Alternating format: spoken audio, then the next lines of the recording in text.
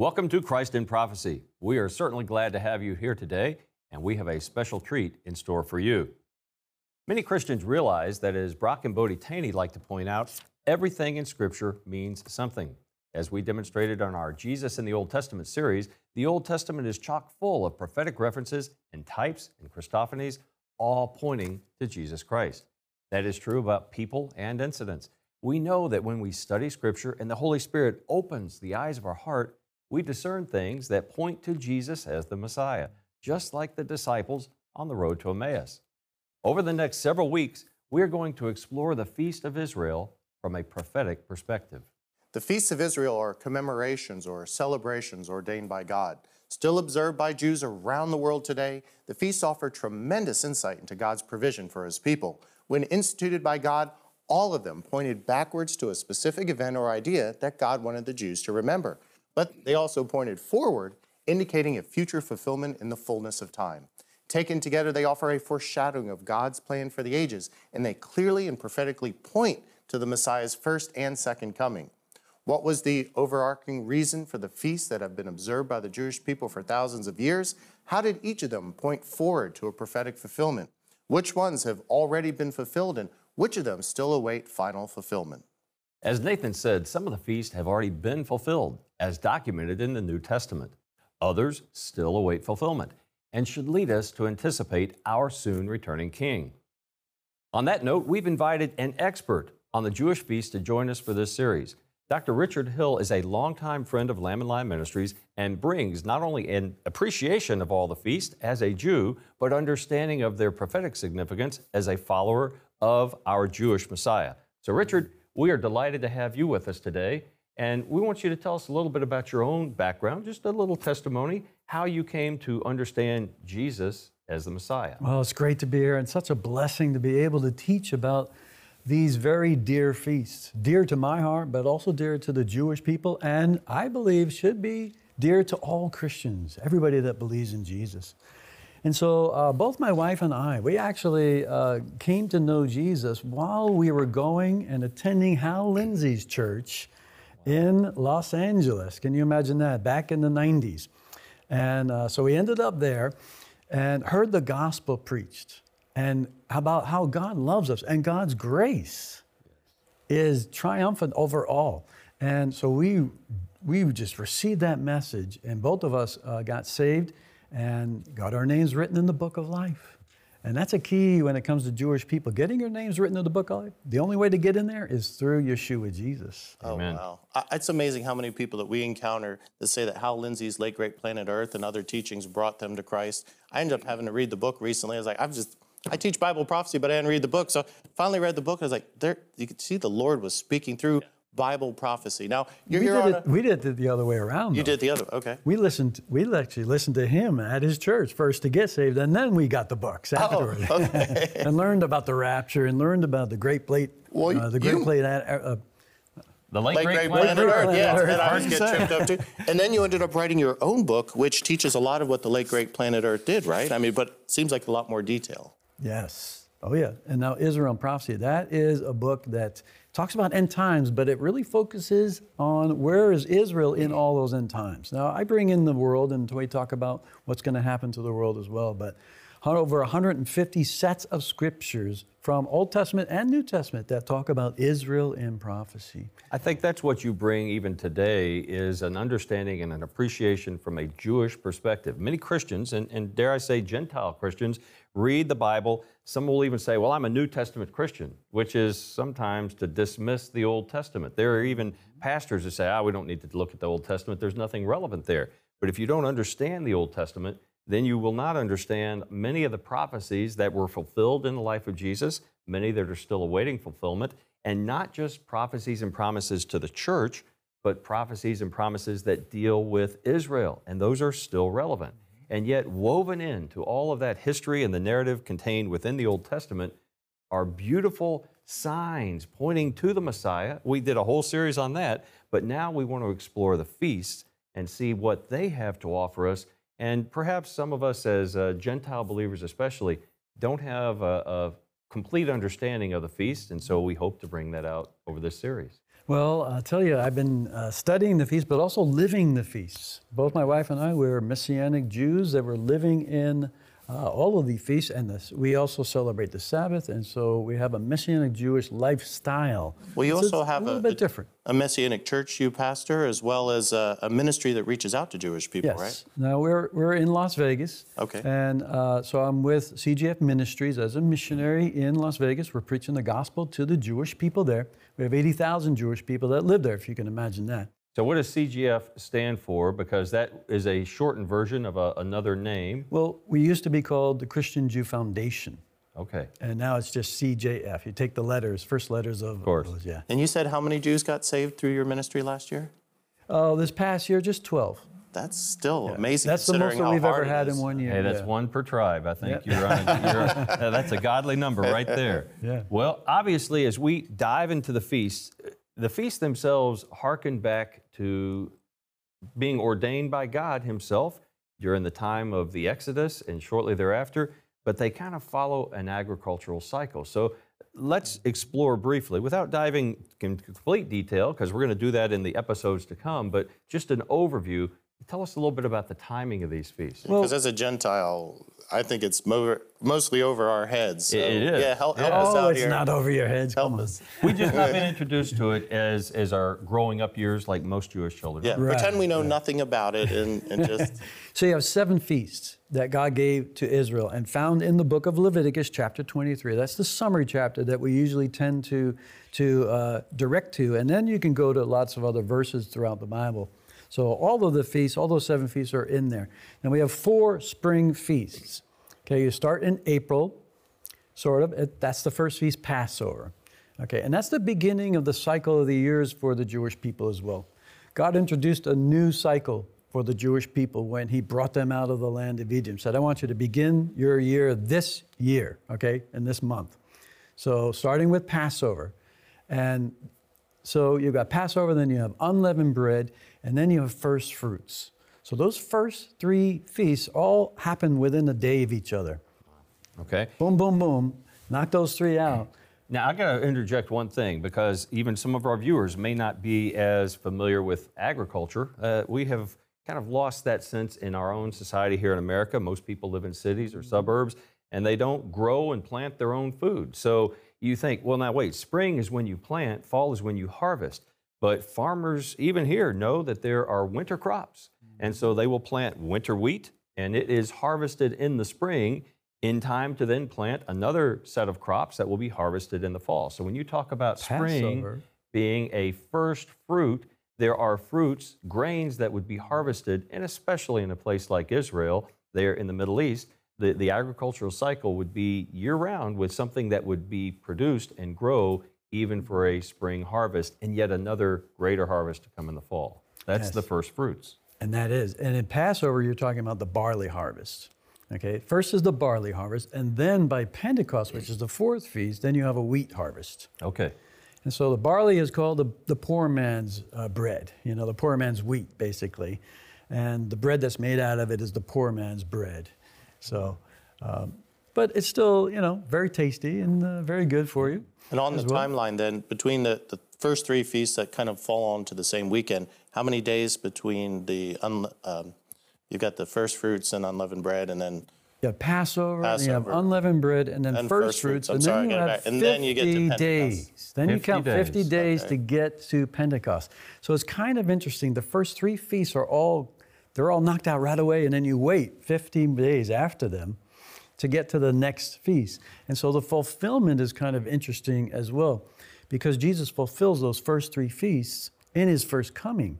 But then the 4th feast is after His coming, after He leaves. We have the ascension, and then the 4th feast is fulfilled, because that is the giving of the Holy Spirit. Holy Spirit. But it came after, So So it's kind of tied into the first coming, but it's a little bit interesting, it comes after. And then when you get to the last 3, you have the last 3 feasts that fall in the fall, occur in the fall, and you've got Rosh Hashanah, Yom Teruah, which is Rosh Hashanah, and then you have Yom Kippur, and then you have the Feast of Tabernacles. And So you call it Rosh Hashanah and Yom Teruah, but many of our viewers may know that fifth feast as the Feast of Trumpets. Feast of Trumpets. Okay, Yom Yom Teruah Teruah. is the Feast of Shofars. So you're blowing the shofar, Feast of Trumpets, right? Okay. But that feast actually occurs before the second coming in the fulfillment. We're seeing that feast as the rapture. Okay. And so in the first three, right, then you have the fourth one that comes after just a little bit. And then the last three, the first one of the last three comes before the second coming. So it kind of involves the second coming as well, but there's a separation of at least 7 years from that feast to the next feast. So using Yom some of the Jewish terminology, obviously we talk about Passover, but the Jewish word for that feast would be Pesach. Pesach. Yeah. And then we go to unleavened bread. But Passover is a very, very wonderful feast where families come together. Yes. And They have a family special and meal friends. We have a special meal called a Seder. Passover Seder.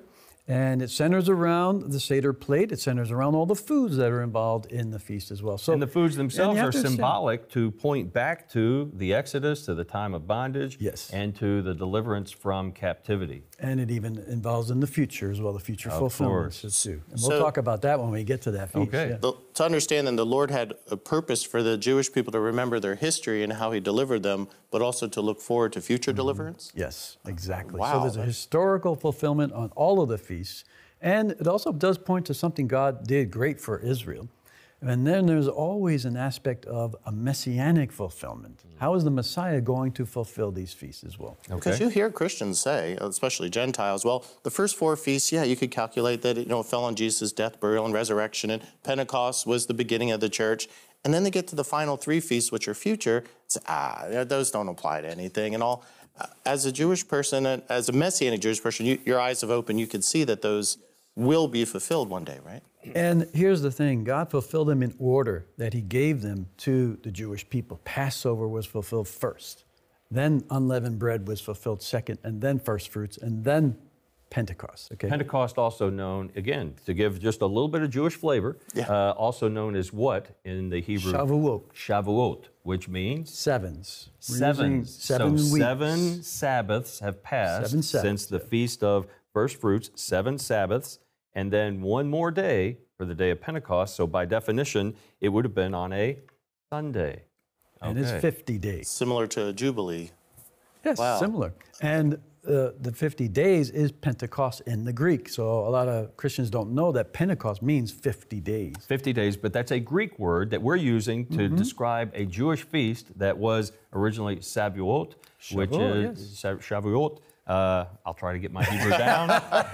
7 weeks and a day. All right, then we have a period throughout the summer months as the agriculture is producing yet another harvest and a bigger harvest. So the first fruits is celebrating God's provision, His promise that more harvest is coming. More harvest is coming. That is the key to those. The key to those. And yet part of the Jewish practice is to take those first fruits and you think, boy, we've been hungry, we've been going through winter, now we finally have produce, but we're going to give the first portion to God, which is a demonstration of their faith that He's going to bring in more. Faith and trusting in God and that He is going to provide, continues to provide. But what's the key? We have to follow Him. We have to listen and obey God. What's important is Passover it's when we get to the sixth feast that's really the most important, right? That deals with atonement. And what is the prophetic significance of the sixth feast? Well, the sixth feast is Yom Kippur, and that's the Day of Atonement for the Jewish people. And so what they are doing, and even to this day, if you can imagine, they're still doing this, they are repenting and confessing their sins for the last year. So it's an atonement. So it's an atonement for their sins, and the idea is to get your name written in the book of life, you see. And so their belief is Rosh Hashanah, God opens up the book of life, and now you have 10 days from Rosh Hashanah to Yom Kippur to get your name in it. And so you have to do certain things. You got to perform good works. And of course, there's the telethon. If you want to give to the telethon, you Isn't there always? Yeah. You can give to the telethon, and that's a good work, though. But Jewish people are really concerned about getting their names in the book of life. And so that's a great time to be able to share the good news message of Yeshua, Jesus, the Messiah, to the Jewish people, because they are considering this right here. Where is my heart before God? I don't know of any other culture, including our own, which has Thanksgiving, which originally was designed to give thanks, an outpouring of gratitude to Almighty God. Today you hear people talk about, I'm just thankful for being thankful. And you think, who are you thanking? I don't know. No, Thanksgiving was designed to be thankful to Almighty God, who is the provider of every blessing. But only the Jewish culture has a day of feast, a period called Yom Kippur, where they look inward and they actually confess their sins. And it's very introspective to come humbly before God, recognizing that I'm not worthy. And then the final feast that they would celebrate is Sukkot, which is also known as the Feast of Tabernacles. Yes, of course. And that happens after the 10 days of awe. What's interesting, though, I wanted to mention this about tabernacles, is here in the United States, guess what feast Thanksgiving is patterned after?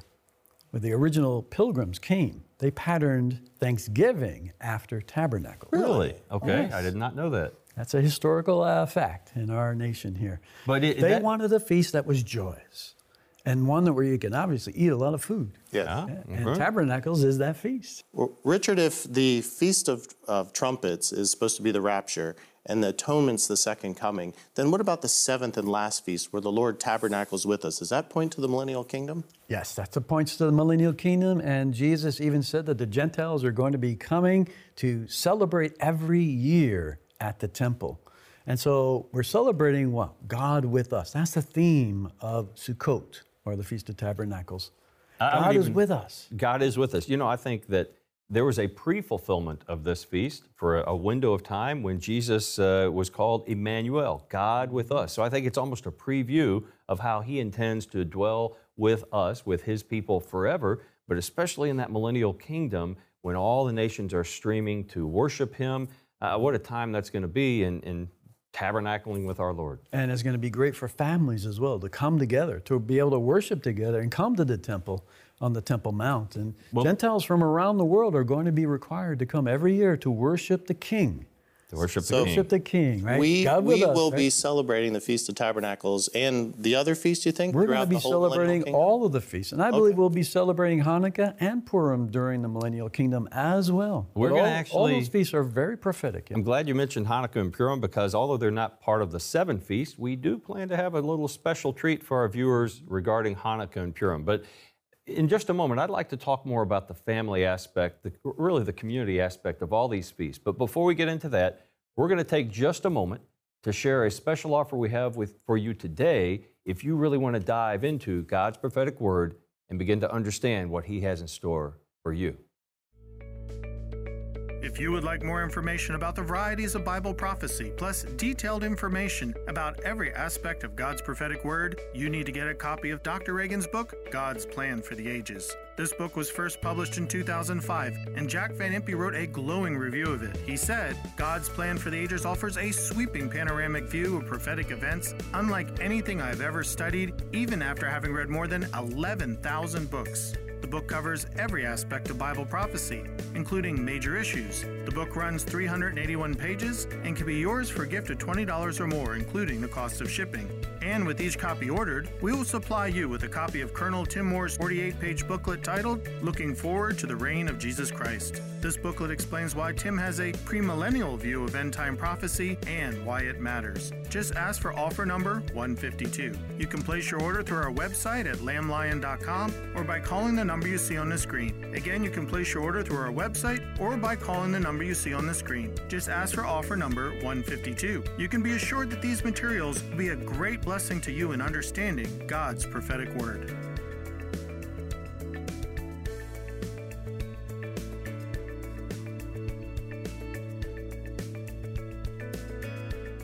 Well, welcome back to Christ in Prophecy. We've been talking to Richard Hill about all the feasts of Israel, and obviously with both our offer today and with what we have in store for you in the weeks to come, we want to point you to our soon coming King, and we're talking about the feast. Richard, in our previous segment, you mentioned about how they were important to families. So give us an understanding, even as Gentiles, of how significant the feasts are to pass on awareness to the next generations about what God has done and what he has in store for the Jewish people. Well, it's really important in the Jewish world for family and community as well.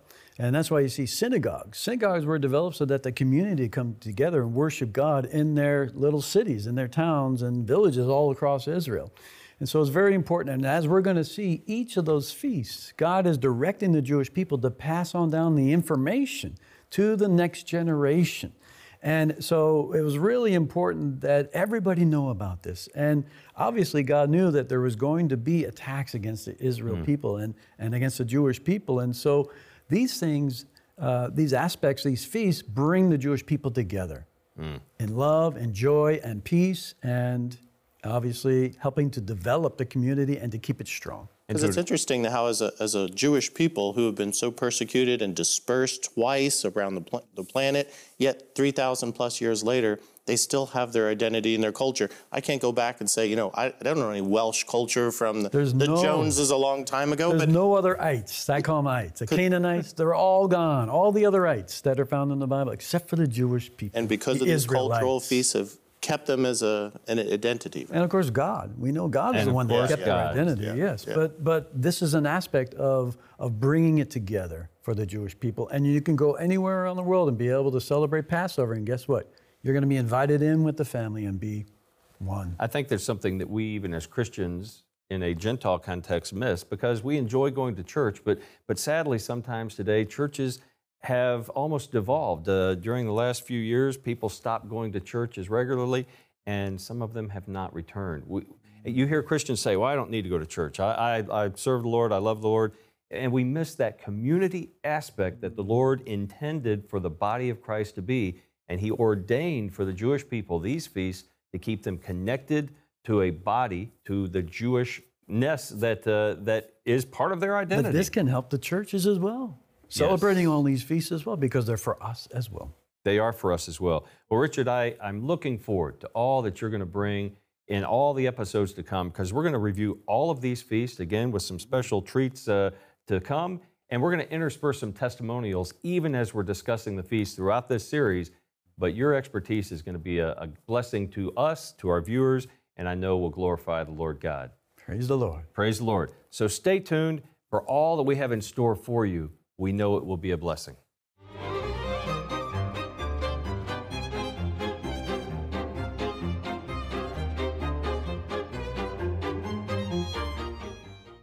Well, the festivals of Israel, more than anything else, they are kingdom messages to us. They all point in different ways to a different aspect of the person and the work of Messiah. We know that Paul says that these things are a shadow of things that are coming, but what casts that shadow, the substance, is indeed Messiah, Jesus Christ. So these festivals, whether we're talking about Passover or Shavuot, the Feast of Pentecost, whether the Feast of Trumpets or Yom Kippur, the Day of Atonement, when we examine them and unravel them according to God's revelation in His Word, we see that they all point in a very specific way to who Jesus is and also what He has done, but also, and this is what excites me, what He's going to do in establishing that kingdom and bringing about a full fulfillment of what prophetically we should expect and also what God has promised us. So they all point to God's redemption. And when we talk about redemption, many people don't know that in the Hebrew language, there's two different words for redemption. One speaks about the payment for redemption, making it possible. A great example of this is Passover. But we also need to know that there's a second word for redemption, which speaks of the outcome of that. And the outcome of redemption, well, the rabbis say it's Yeshua, salvation. So salvation, that word means victory. So if you're interested in experiencing God's victory in your life, both here in this age and in the age to come in the kingdom, the festivals of Israel reveal to us these principles of salvation, how we can experience victory on a daily basis, and that great victory in the kingdom of God when we will have the privilege of being in the presence of the King.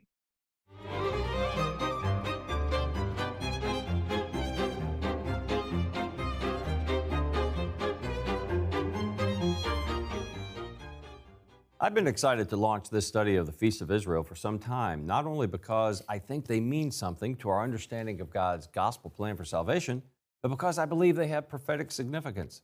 Some of the feasts have already been fulfilled in the life, death, and resurrection of Jesus Christ, or in the birth of the church. Others await final fulfillment at the rapture, or the glorious second coming of Jesus Christ and his millennial reign upon this earth. In the weeks to come, we will walk through all the feasts while sharing testimonies of people who have beautiful memories and insights on the various feasts. We know that you will be blessed by what we have in store for you. But Nathan and I, along with Richard and every other believer who is excited about the rapture of the church, are looking forward to another great feast. That's right. We're looking forward to the marriage supper of the Lamb when Jesus celebrates his gathering of his church, the bride of Christ. Only invited guests will partake at that great heavenly feast. Our earnest prayer is that you have embraced Jesus as Savior and worship him as Lord. If you have, he is your bridegroom. Soon, he will come for you and take you to his Father's house, rescuing you from the wrath to come. If you don't already know him, do not delay. Place your trust in him right now. Well, that's our program for today. We hope you'll join us next week for another episode of Christ in Prophecy. Until then, Godspeed. Registration is now open for the Lamb and Lion Ministries annual Bible Prophecy Conference coming up on June 9th and 10th. Given the darkness and chaos infecting our society, our theme for 2023 is Let Not Your Heart Be Troubled, a message of strength and encouragement as we wait upon the Lord. The conference will begin Friday evening and run all day Saturday. Our all-star speaking lineup includes pastors Robert Jeffress, Tommy Nelson, and Erwin Lutzer, along with David Barton and David Reagan. Additional details, including a timeline and speaker topics, are available on our website at christinprophecy.org. We have shifted our venue to the beautiful Denton Convention Center, co-located with the Embassy Suites Hotel in Denton, Texas, just north of Dallas. Registration is only $10, with an optional lunch presentation as well. You won't want to miss this exciting and inspiring event pointing to Jesus' soon return. We'll hope to see you all in June.